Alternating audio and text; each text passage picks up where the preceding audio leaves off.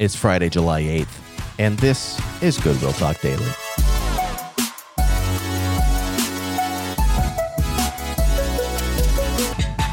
It's great to be with you again today as we finish the week. Hope you had a wonderful week in a hot July. I know it's hot. It's always hot in July, but, I hope you're taking advantage of the weather and getting outside, maybe enjoying a river, enjoying some lakes. Maybe some of you heading out to the shore. This is primo vacation time for many folks. So I hope you're taking advantage of that, spending time with friends, spending time with family, spending time by yourself out in nature. However it is you unwind, however it is you enjoy God's creation during the summer. I hope you're taking advantage of that this year. We're in 2 Timothy chapter 3. We're going to finish this section that finishes in verse 9. We're going to move on to a brand new section next week. But we're going to finish this conversation about false teaching, and we're going to realize that false teaching, while dangerous, not only to the people who are receiving it, but especially to those who are teaching it, it has a shelf life. Eventually, false teaching is exposed as the foolishness that it is.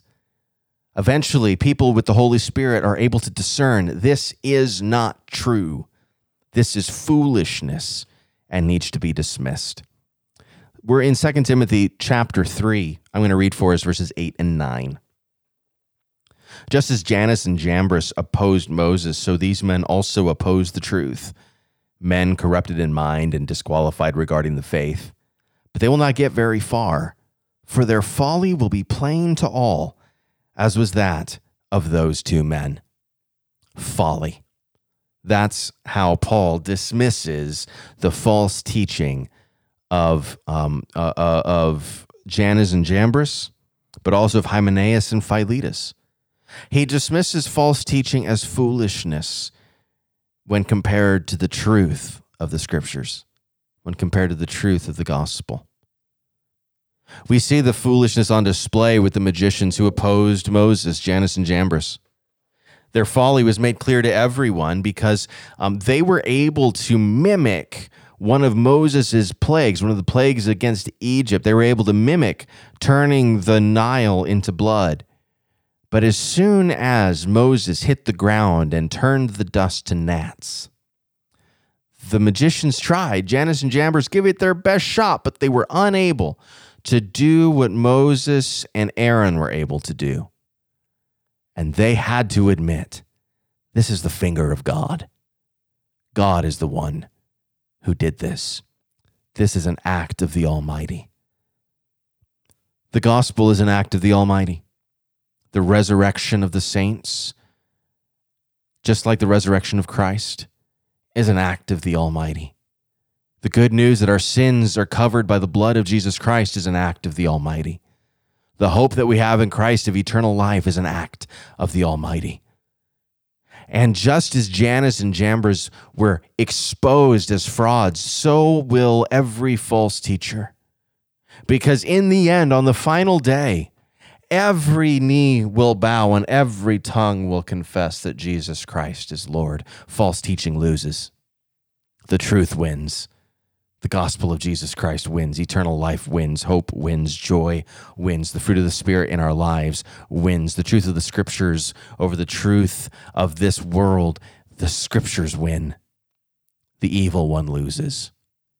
That's the confidence that we have going into this weekend. That it doesn't matter how loud false teachers are. It doesn't matter how many followers they have. It doesn't matter how many radio stations or TV stations they are on. They will be exposed as fools before the truth of Jesus Christ, which is why we need to be praying for them. I'll say what I said yesterday. We need to be praying that they recognize their folly now and repent and come to a knowledge of the truth, that they might be followers of Jesus Christ and receive salvation, receive eternal life. But do not fear false teaching.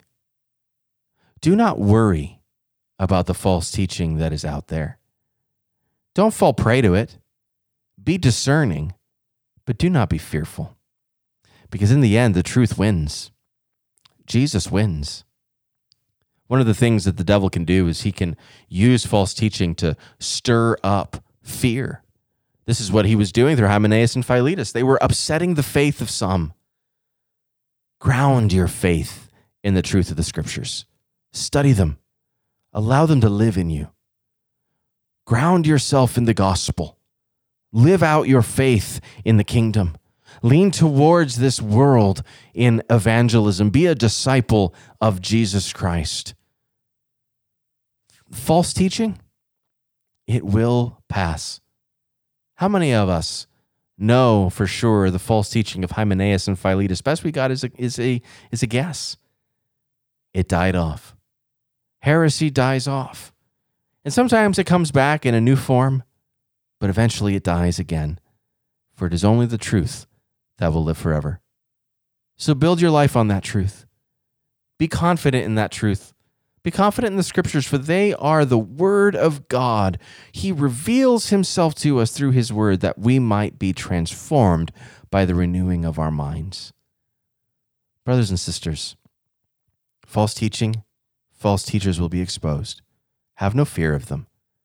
Trust in the one who is our truth. Trust in Jesus Christ, and your life will be transformed by the renewing of your mind. Let's pray together. Father, we thank you that you have the victory, that you win, that truth wins, that your scriptures win, that Jesus wins in his death and resurrection, in his return. He declares victory over the evil one. He will bring all to repentance. Every knee will bow. Every tongue will confess that Jesus Christ is Lord. We pray that false teachers will do that before death, that they might receive eternal life. We pray for their repentance. We pray that we would live lives of repentance ourselves, that we wouldn't give in to fear, that we wouldn't run around with our hair on fire, worried about this teaching or that teaching, but rather would we be so confident in the truth of Jesus Christ that we simply know false teaching will be exposed and folly will be evident to everyone. We thank you that in the end you win. And because you win, we receive a victory that we can walk in even now. We praise you, we love you, and we pray these things in Jesus' name. Amen. Enjoy the rest of your weekend. I hope you have a wonderful Saturday. Hope to see you in worship on Sunday.